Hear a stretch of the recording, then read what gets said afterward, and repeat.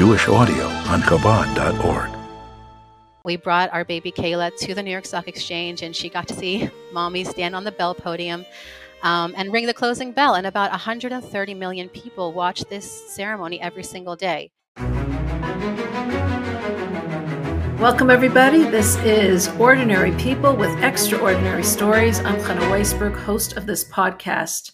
Joining me today is a very special woman. Her name is Devorah Bachvili. Thank you so much for joining us all the way from Israel. Thank you so much for having me. It's a real pleasure. Thank you. And you're in Lod in Israel? Yes, I live in Shikun Chabad in Lod, yes. Wow. Okay. So Devorah is joining us. And what I found fascinating about Devorah is how successful she is in business, but yet her priority is and always remains her family. In fact, the first interview that I interviewed her, the pre-interview, it was so cute how you were just like running to your newborn. And then juggling, I don't know, your 2-year-old, or how old was that? You know, my 4-year-old, yeah. 4-year-old, just juggling it all. And it just made me realize this is what women are all about. This is what we're juggling constantly in our lives. But I found your story very fascinating. So a couple of weeks ago, you were actually in New York at the New York Stock Exchange, and you were up there at the very big ceremony, the very important ceremony of ringing the bell together with the president of the New York Stock Exchange. Can you tell us a little about that? What brought you there and how did you get there? Sure. So, a little bit about me. So my background is in finance and economics. I was graduated from the University of Pittsburgh. I'm raised in Pittsburgh, Pennsylvania, member of the Chabad community, and my parents and most of my siblings still live there. So I attended Pitt, graduated with a degree in finance and economics. And I did a little bit in banking, a little bit in the diamond industry, actually, kind of finding my way. And then about 8 years ago, I made Aliyah to Israel. I met my husband. We were shidduch, married, and I moved here to Israel. And I joined the Intercontinental Exchange, where I started working actually in their derivatives business, doing data and analytics for the data arm, I guess, of the New York Stock Exchange. So how it works is that Intercontinental Exchange is actually the parent company, and it has many different silos. One of those silos is the data business, and another silo is the New York Stock Exchange, and there are many other lines of business. So we kind of all work together, but sort of have a separate remit. So you're working from Israel, like with the internet, with the ICE. Correct. So in Israel, there's about 300 people that work for, we call it ICE, although I know in America, ICE sounds a bit different than it does in Israel. Right. There is a different connotation, but ICE, Intercontinental Exchange. So yes, it's about 300 people that work here, mostly in research and development, because that's kind of the Yiddish cup is here in Israel, and the Jewish mind is very, very strong in that. So I represent the more of the sales and the business development arm of the business, and my background is in finance. So when we would go to banks, we go to corporations or asset managers who are looking for data or solutions for managing assets, or creating algorithms and these kind of different things. So they do need to use a lot of technology, and that's really what I represent. So my focus is the business development part of that in Israel, in Turkey, Dubai, Bahrain, Qatar, a lot of North African countries. So that's what I do here today. And this past year was, Baruch Hashem, one of our most successful years. We were actually awarded the Top Performer Award globally for the entire company. And with that, it was kind of cool. and with that came the honor that is given to the top performer globally is to ring the closing bell at the New York Stock Exchange. So this year was a year with a lot of change. There's obviously a war going on in Israel right now. It's not an easy time. We had a lot of issues, and on top of that, I actually was expecting my 5th child, and a lot of people, ask me, like, how is it possible to be successful when you're under so much stress? You have your family stress, obviously. You have missiles flying over your head. I can't tell you how many meetings got interrupted where I was like, a siren goes off. See, we had to quickly run away. You don't tell your client goodbye. You kind of come back after 10 minutes or so and say, sorry, there was a missile warning. We had to go to the safe room. Wow. Yeah, we Yeah, don't you don't even think about that, but yeah, on a day-to-day basis, I mean, so much is going on. How yeah. did you deal with all that stress? I think it comes down to just being really authentic and being really honest with your clients. So during that time where we did have a lot of sirens, I would preface the meeting with, if we do get interrupted, I'll be back in 10 minutes, hopefully. Mhm. And many of our clients, were very, understanding about that. They understood that this is something we obviously can't control. It's really spontaneous if that happens. So we would come back and they would all ask us, "Are you okay? Is everything okay?" And, Baruch Wow. Hashem. Wow. Most of the time it is, we're very lucky we have the Iron Dome system and we have the most wonderful army in the world. And, God should just protect all of our soldiers. We obviously pray for them every day. Right. So, yeah, it wasn't an easy time. It really was a difficult year. And on top of that, of course, like I said, I was expecting. So I knew that I'd have to go on maternity leave at some point. So we really only got about, 10 months out of the year to work. And with all that, we were able to succeed, the targets that set by the company by a huge amount. Um, Wow. yeah. And with Amazing. that was that honor. So when they told me, listen, you're going to be given this award to ring the closing bell, I almost didn't want to go because I have a 2-month old, and I was thinking to myself, how is it possible to, travel from Tel Aviv to New York, and it's a schlep. It's also winter in New York. It's very cold. Right. Um, and I was thinking, how are we going to make this work? And really, the only way it can work, I think, is if you have a very supportive environment. And my husband is 100%, 120%, how many times my partner in everything that I do. And he said, let's fly together. Let's go together. We'll Mm. take the baby with us. My mother in law, who again is also the most amazing woman ever, she watched my 4 other kids who are young children. She watched them for the week that we were gone, and we flew together to New York. And we brought our baby Kayla to the New York Stock Exchange, and she got to see mommy stand on the bell podium and Wow. ring the closing bell. And about 130 million people watch this ceremony every single day. So it really Wow. was, it was a huge honor, but I have to say it was very humbling that I could be that example in some way, not just to many people who don't know who I am on screen, but also to my daughter who was actually there with me. And my husband also on the floor there supporting me. And my brother actually came as well, his wife, and some other family members. So, yeah, very humbling and very, very much creating a great experience. So I'm going to get to your children in a minute, but first let's focus a little on this experience. So I know when you came, you were actually wearing a necklace with the hostages, and you obviously were dressed the way that you're dressed as a modest Jewish woman, wearing a sheitel, which is a hair covering, a wig, wearing modest clothing. Tell us about how you were received. How did people look at you, and why did you feel it was so important to do that?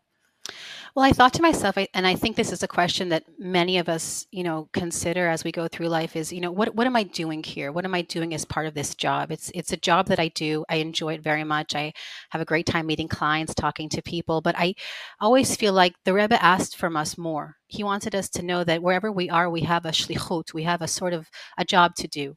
That we're here. It's not just about going there to do the job, but what else is there behind the scenes?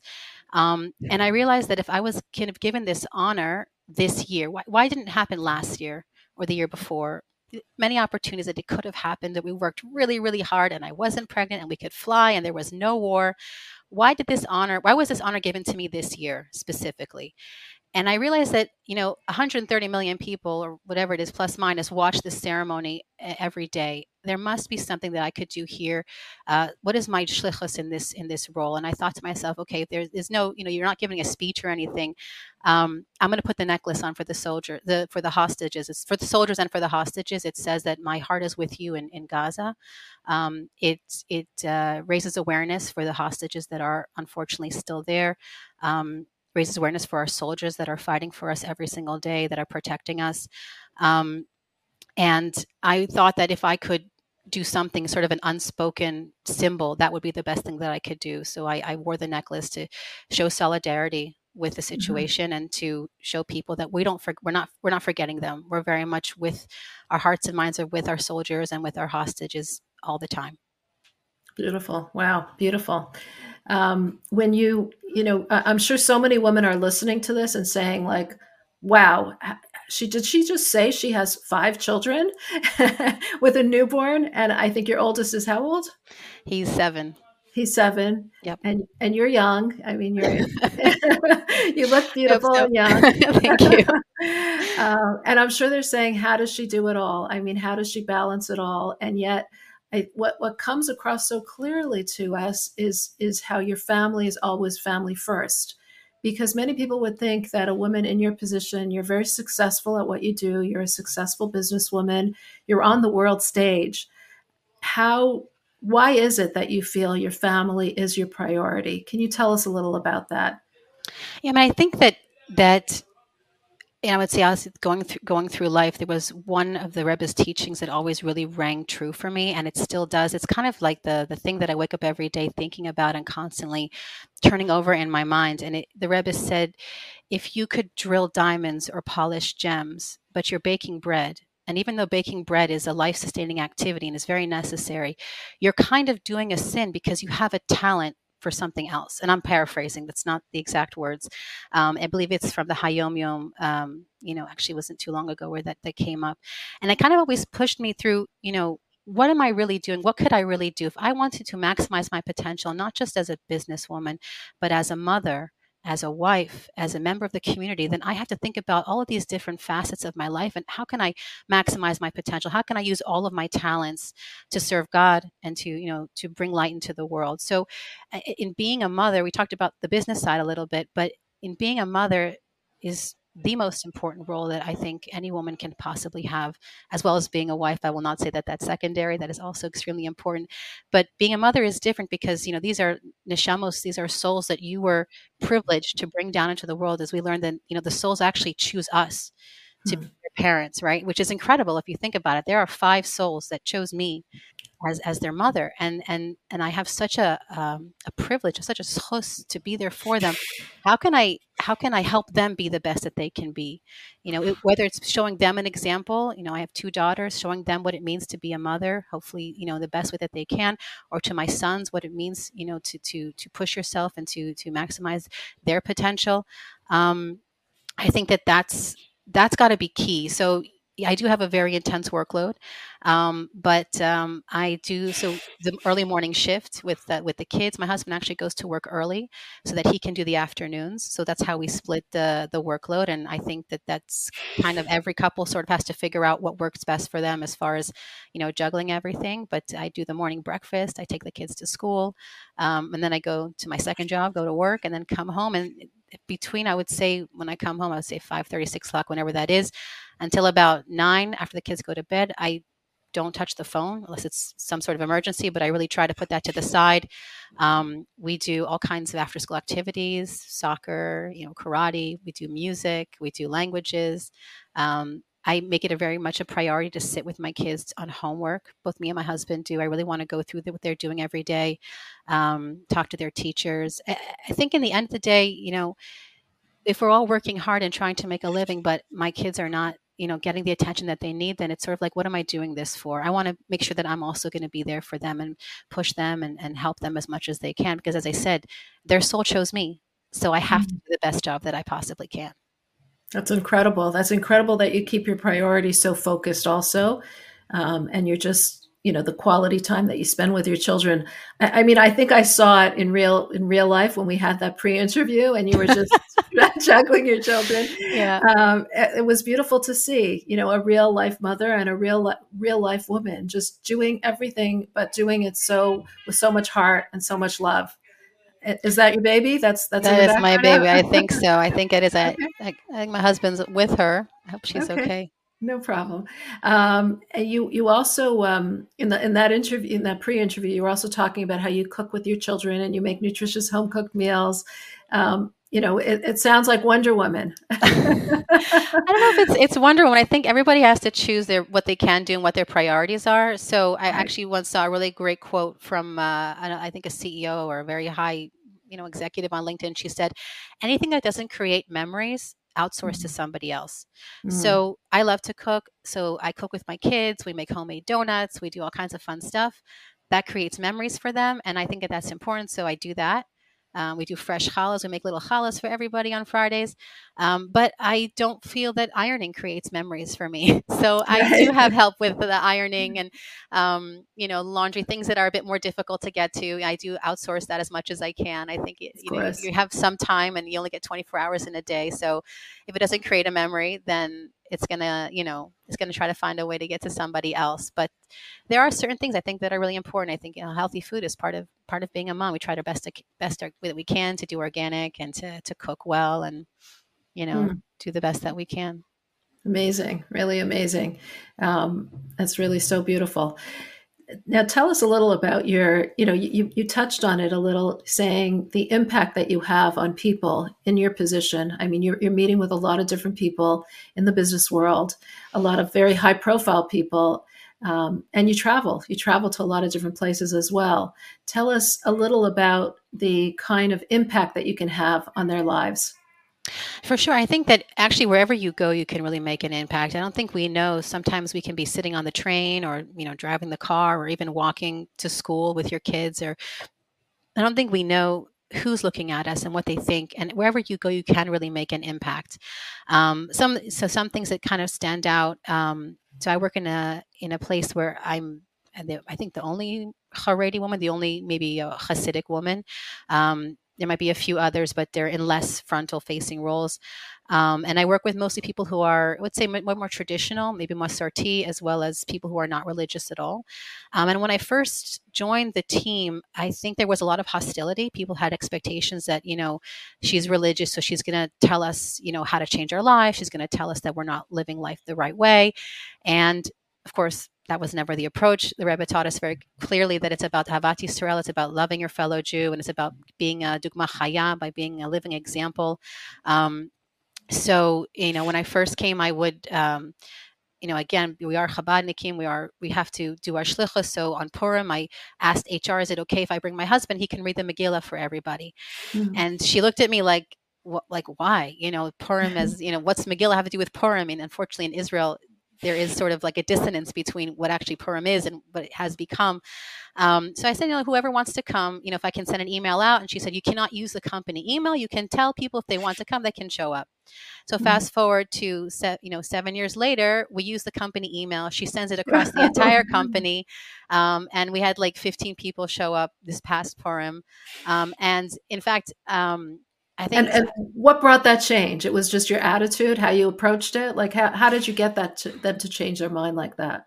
I think as you work with people and you show them that living a religious life doesn't have to be this scary black and white, hard cut, the world is a horrible place kind of approach. I think that if you show them as an example, again, just we're normal people. We have normal lives the same way that you might not be religious, but you have kids. I also have kids. We have the same concerns. Did my kid have a good sleep? Did he eat breakfast well? Is he happy? It's the exact same concerns that someone who's not religious has. We're very much, we have much more in common than we do not in common. We're all people in the end of the day. And I think that approach, again, being the dugma chaya, showing the example, when I first joined, people asked me, but you're religious, but aren't you supposed to cover your hair? And I was like, it's a wig. And they were like, oh, really? They were completely taken aback. Compliments Sure. to the Shetel Macher for sure for Right. that help. Absolutely. It looks great. Yeah. Oh, thank you. But I think, again, it's just about showing that we are real people. We all have the same concerns, and we have much more in common than not. And I think pushing on commonality, one of the people that I speak with the most at the company, she's a good friend of mine, is I would say she's anti-religious to an extent even, but we have great conversations and we can find things in common. And she's a very intelligent woman, and I get some great advice from her. And recently we started speaking Yiddish to each other because I haven't spoken it for many years, and she thought it was interesting as a Jewish style, I guess, Jewish folklore. So, like I said, things change, and by just showing up every day, being that example, and staying true to that example, being authentic, I think that's what brings people in. You speak a lot about your authenticity. Can you tell us a little, like, what does that mean to you? Well, I think authenticity is something that I want to think about a good way to say it. It means being true to yourself. Mm-hmm. And that starts with actually spending time to get to know yourself. One of the things that we started in the community is a a weekly shir that we host on Shar HaBitachon, the Gate of Trust. The Rebbe was very much a proponent of business people learning the Gate of Trust, Shar HaBitachon, as a segula for sort of a help with livelihood. If a person's struggling with their livelihood, the Rebbe encouraged them to learn Shar HaBitachon, not once, not twice, but even 3 times, to keep learning it. And one of the things Shar HaBitachon says, if you want to have trust in God, figure out exactly why you're doing this specific action. Why are you going on this business trip? What are you going to be really doing here? Find out what drill down to the real you. And that process really changed my focus as to how I was doing business, and the approach also to myself. I give the example that when I first went to university, I had a Jewish professor actually tell me, "You'll never succeed because you don't shake men's hands." Mm. And I looked at him and I said, I don't think that's true. We're very accepting. He's like, no, you're just not going to make it. No one in business, you have to shake hands. And I would say there was a time where I thought, okay, maybe he's right. I was young. I was just out of university. But then it wasn't me. That's not me. I'm not the person who goes out and shake men's hands. I'm not the person who's going to compromise on my values because of what somebody else is saying. And to be honest, I think if you approach the world that way and you say, this is me, this is who I am, I'm not compromising, the respect is enormous, and people are more than happy to accept you for who you are. And even more so, they're more happy to do business with you because they know that they can trust you, that you've presented a real picture of yourself. And then they feel much more at ease in doing business with you, to the extent that I have clients who call me and tell me, I want to do business with you. Tell me what you have this, you have that. They look for that opportunity to come forward to me or to our team, because they know that we're always trying to present the real us and not trying to cut corners. That's an interesting point. Sometimes we think we have to bow to the world around us, and you're saying the opposite, like stay true to yourself, and people will respect that. On the point of bowing, sorry, I will jump in because you mentioned the word bow. So actually, when I received the award from the president of the New York Stock Exchange, is an incredible woman named Lynn Martin, and I respect her immensely. She actually gave me a bow in front of the audience, and she said, no, she made it, divorce. She's been very successful, and she lives in Israel during a war, and she had a baby, and she gave me like this bow. And it's exactly what it is. I think when you're real and you stick to who you really are, your authenticity, then the world comes towards you. And I've seen that so much since working in Israel and working in this role, but even more so when learning Shar Bitachon, because Bitachon is about having trust, but also having trust in yourself and having trust in who you really are. And I think that once you can discover that, again, the world bows to you in a very real way. And it's so common for business people to feel that it's their, it's what they've achieved, and it's their hard work, and it's their luck or their fate or their, it's all their talent that causes the results. So I guess that really takes the whole focus and kind of turns it on its head and says, it's not only you, it's about God, and God being a partner with you. No, exactly. And I think it comes back again to that I guess you could say it's sort of my mantra, is that if you have this talent, that means that God wants you to use it. It's not just you're not supposed to take this talent and then you just hide it from the world. So one of the things that my mother was very pushy about, she said that you have a talent for languages, learn as many languages as you can. It turns out, today I speak 5 languages and a couple of smattering of others, depending on, how much energy I have for that day.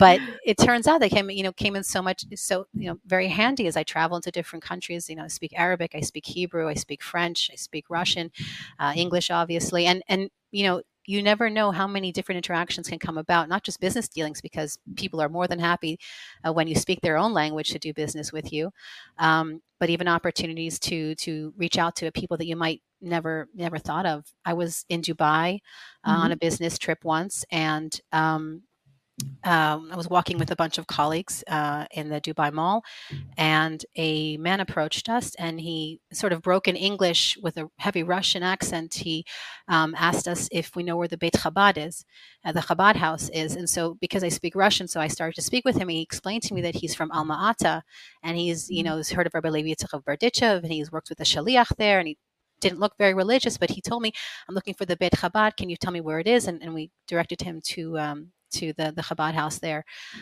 So, any talent that you have, it's not just for you to use and to enjoy, although we do enjoy it. And my kids now, I try to encourage them as well to speak as many languages as they can. But it's to serve a higher purpose. It's to see, how can I reach out to somebody else? What am I here to do God's work, and how can I use that wherever I am? So using whatever talent you have, whatever abilities you have, just for the greater good, for something more than yourself. That's For really the that's service of for the God, service right? To of make God. this world a better place, to make this world a dwelling place for Him. And if He created me with these abilities, it must mean that He wants me to do something with them. Incredible. Wow, that's really special. Do you have any stories that you can share with us about different people that you've impacted along your journey, along your career path? Sure, sure. I mean, impacted. I mean, there are many people that I've met. We had a great story that I love to tell. Was, again, I was in Dubai for a conference. It's a conference where all the Middle Eastern banks get together, and it's huge population. You said from Qatar, from Bahrain, from Saudi Arabia, and all the all these banks come together in Dubai. And we were kind of chatting with people, talking, and this man walks up, and we started having a conversation. And he asked me, where do I work? And I told him that I work in Tel Aviv. And he's like, oh, that's so interesting. I have family in Tel Aviv. And this guy's name is Wasim, very Arab sounding name. And I said, oh, really? From where? He's like, well, my family is the Mizrahi family from Tel Aviv. And I said, really? Wow. And this guy works in Lebanon. He's works at the Lebanese bank. And I said, okay, well, tell me a little bit more. And he said, well, yeah, so my grandmother was actually Jewish, but I'm not. I'm Christian. I'm a Christian, and I live in Lebanon. I said, okay, is that your grandmother from your father's side or from your mother's side? And he thinks for a minute. He says, it's from my mother's side. And I said, well, Wasim, just so you know, according to Jewish law, you're actually a Jew. And he looked at me and said, oh, that's very interesting. He said, but I'm very Christian. I'm like, okay, that's fine. But I was laughing with my colleague. One of my colleagues came from London who is not Jewish. And I said, just our luck, to find within this entire huge conference of hundreds of people, like probably the one other Jew walking around this conference. So you never know. Maybe we were there to tell this guy that he is in fact a Jew, and I don't know what he did with that after that. But that was a good story that we like to tell. Yeah. Wow, that's beautiful. How about people's reaction to you as a religious? I mean, you're in a field where there isn't a lot of women, and especially religious women. How do people react to your obvious modesty? And you spoke about not shaking men's hands. Is there what is the reaction that people have towards you? I mean, in general, it's super positive. A great story. I went to, I guess my Jewish colleagues are more scared of the fact that I don't shake men's hands than the clients themselves. I once went to Vienna to visit, excuse me, the very senior director of one of the largest banks in Vienna, and the kind of the analyst, kind of the lower ranking guy, comes to meet me at the door, tries to shake my hand, and I say, pleasure to meet you. I don't shake hands for religious reasons, but very happy to meet you. Kind of which is like my catchphrase, and then kind of just move along. And he said, okay, that's fine. And then he directs me to the boardroom where all of these senior directors are sitting. I am the only female, and in this room full of other senior executives. And this guy walks in and he said, this is Devorah. She's from ICE, but don't try to shake her hand because she's religious and she won't shake her hand. And so he did the work for me. He was just, I never had to go in. There was never an awkward conversation. I sort of just laughed and I said, thank you very much for your help, and you kind of just made it, a pleasant joke. But again, the world comes to you when you approach it with authenticity, and not trying.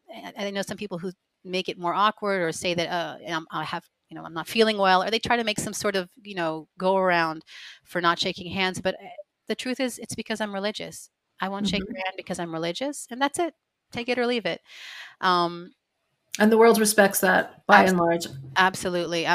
Again, another great story was I was visiting one of the senior executive of one of the banks in Turkey, in Istanbul, and again, the gentleman goes to reach for my hand, and I kind of give him a little smile. Nice to meet you. I don't shake hands for religious reasons, but it's a pleasure.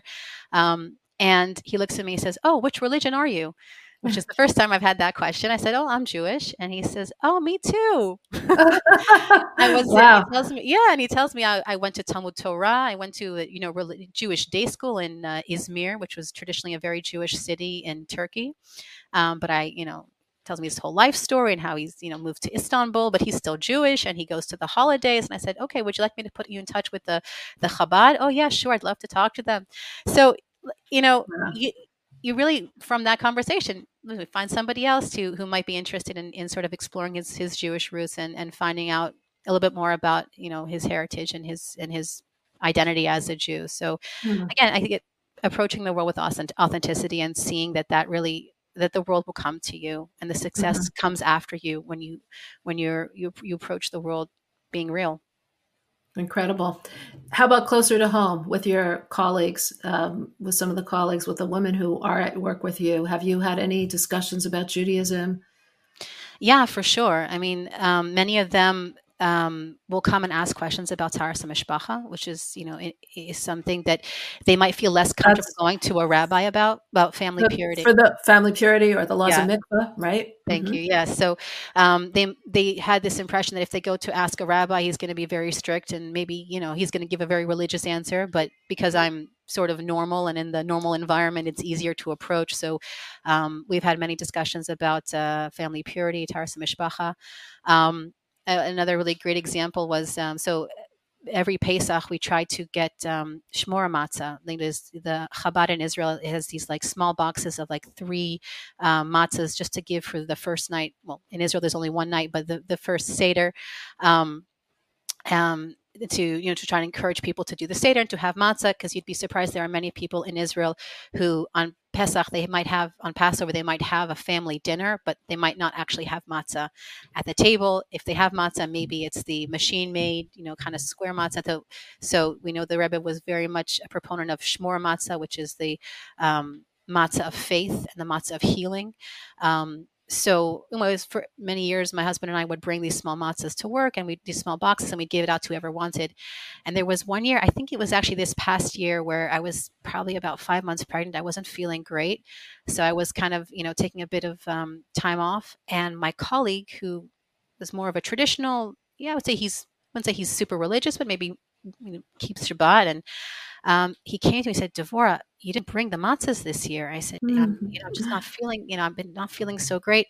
And he said, don't worry, I've got it. And he went to his Chabad house and he asked his shaliach for matzahs and he brought them to work and he made sure that everybody got matzahs that year. So Wow. yeah, So it wasn't, you're an I was example. taken aback. Well, it's Right. amazing, right? It's amazing to think that from an example, like a couple of years of being with this person who initially had no interest, and I never thought people actually paid attention even, but they do. They do, and they're very Wow. inspired by it. And then for him to go on his own and then take initiative on his own to go ahead and do it was absolutely incredible. Wow. Incredible. Devora, do you mind if I share with our readers how old you are? Okay. So you're 32 years old. You have 5 children from the ages Correct. of newborn to 7 years old. You're a successful businesswoman. You're not only a successful businesswoman, but you bring Torah and Judaism and outreach to your workplace. So you're impacting so many people with whom you interact. Um, I'm sure a lot of our listeners are just thinking at this moment, like, how does she do it all? So many children, so young in age, so close together. She's young. You have a certain maturity about you and a certain confidence. Can you give us the secret? Oh gosh. I think it's a lot of prayer for sure. I think as women, sometimes there is the notion that we might not have this obligation to pray the same way that a man has to go, to shul. He has to go to synagogue and pray 3 times a day and make sure that he's there. And sometimes we don't have that obligation. So maybe sometimes we lose touch with that sometimes. And I've mentioned to a lot of my friends and that I think it's important for us to pray, because as women, we have such an ability to connect with God, even on an informal level. So a lot of prayer for sure, Mm. making sure that just to carve out, even if it's just 5 minutes, there's a great siddur, a great prayer book that I recommend. It's called Tehillat Nashim, which is it's the Chabad nusach, the Chabad way of praying, but it's kind of split up into different tracks if you have how much, depending on how much time you have. Yeah. So I super recommend that, because some days I've only got 5 minutes and maybe some days I got 20 minutes, but at least I've gotten something in. I also think it's learning, constant learning. So we started, when I feel like after COVID, we started this this weekly class for women on Shar HaBitachon, on the Gate of Trust, because it was really important after COVID to kind of revitalize and to bring back the idea of trust. So constantly learning, constantly creating community. I think reaching out to others. The more you give, I really think the more you get back. It sounds cliche, but certainly I see that we started hosting this year of the class. I think we saw a lot of blessings from that. One of my friends was having a difficult time. She asked me if she can host this year at her house, because she wanted to have a little bit of blessings rub off on her, and she started hosting it. And it's really created a community of women that are trying to get better, to improve in their service of Hashem, in their service to themselves and to their families. So definitely prayer, community, and then I guess the most important thing is in anything is just creating a supportive environment. So I think today, we always love to look at the women and say, oh, she's a Wonder Woman. She's got it down. She's Power Woman. But really, it's from my husband. I mean, my husband has been with me every step of the way. When we were dating, I told him, I said, I love to cook, but I'm not going to be in the kitchen all day long, like, unless it's Friday, I guess I can do that. But, this is kind of the career that I have envisioned. I have a goal, I'd like to have a startup one day. I'd like to, create a new product, bring something to the world that's different. And he said to me, I'm 100% with you. And, without him, supporting me and being there, and, just being the incredible partner that he is, like, obviously none of this would be possible. Again, my mother-in-law, who's an incredible woman, helps us out a lot. My sister-in-law, who's here as well. My father-in-law, who's here. All of my family's in the States, so I don't have them physically here helping me, although, verbally, of course, they're very supportive. But you got to have a supportive environment. You have to have somebody who's willing to commit with you and to be that partner. And he is 100% there. And when I rang the bell, it was important for me that he was there as well, because my success is his success. It really is. It's our success as a family. And that's how we approach the world. It's me and him against the world, and that's just what it is. We're partners. Beautiful. Last question, and this isn't going to be what stocks we should all be buying, even though I'm sure everyone's wondering. Get clear with that. Do you have any tips with that? Check the official ICE website for the information. But what vision do you want your children? I mean, in God willing, in a few years, when your children are bigger, they're grown up, what vision do you want them to have of you as a mother? What do you want them to remember of you as a mother? You said memories are very important to you. So I'm just curious, what would you like them to think of you as? Well, I want them to be that kind of person who creates, like I said, creates those memories. So being there with them for all of their experiences, whether it's cooking for Shabbat, or having challahs, and making sure everybody has his own little challah in the shape that he wants, because everybody has a different shape, or sitting them with their homework and on their different exams, and encouraging their curiosity, I think, is a big part of it as well. I love learning. I love exploring things with them. We read together all the time. We talk all the time. I want to be that example that when, in the future, when they get older, and maybe they understand a bit more, is that, this is my mom, but she's always going to be available for me no matter what. Mm-hmm. Any question that I have, I can feel comfortable to ask it from her. I make it a policy to never, ever lie to my kids, not even like a white lie. We say, oh, just tell the person at the door that mom's not home. I definitely think that honesty, as we mentioned many times, authenticity, being real, that is so important with children. They 100% know when you're kind of skating around the truth.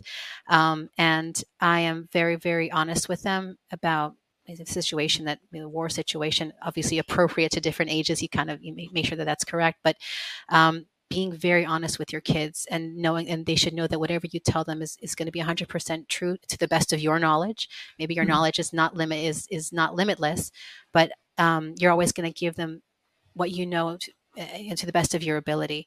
Mhm. And then they know that they can rely on you and to be Mhm. that kind of stable foundation for the home. And ultimately that the home is that safe place where they can come back to. And when they have the home as a touchstone, then they're free to go out into the world with a strong foundation. And I think that that's ultimately what we all want from our kids. Of course, to be a chassid, Yireh Shamayim, a lamdam, to be a follower of the Rebbe, to be God fearing, and to be and to be knowledgeable. Of course, these are the things that we want from our kids. But at its core, it comes from a solid foundation of that's steeped in truth. And I think that that's what I try very hard to create, and my husband and I try very hard to create together. Beautiful. Thank you so much for joining us, Devorah. This is really so inspiring to hear your words. And it's inspiring to see your perspective and your priorities that are so well, maintained in everything that you do. Last thing, you must be a very organized person, are you? I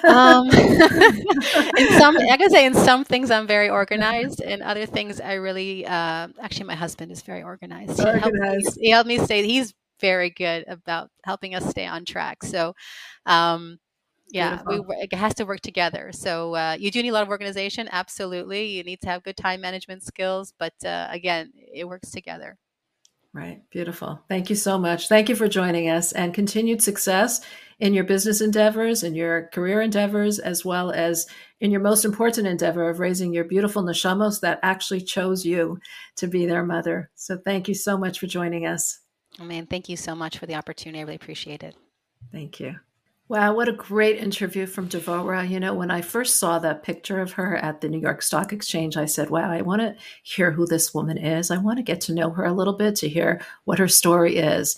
And at our first preliminary interview, when she was just telling me about herself, and when I saw her with her children and holding her newborn and just giving them the priority that they deserve, I knew that this was someone who I wanted to interview for all our listeners. I think, Devorah, what struck me about her interview is how she says her children actually chose her, their souls chose her, and how that is going to be something that is something that she always remembers in parenting her children, and how she wants to provide them with the memories that are lasting, the memories that give them a foundation. So here we have this woman who is so out there in the world, such a success in the business world, yet remains her priority remains her children and her family, because she knows that that is what ultimately is the most enduring. And that's what I found truly extraordinary. If you enjoyed watching this podcast and you'd like to see more podcasts, please make sure that you are subscribed. You can find us on chabad.org/extraordinary. We are also on all podcast platforms, streaming platforms.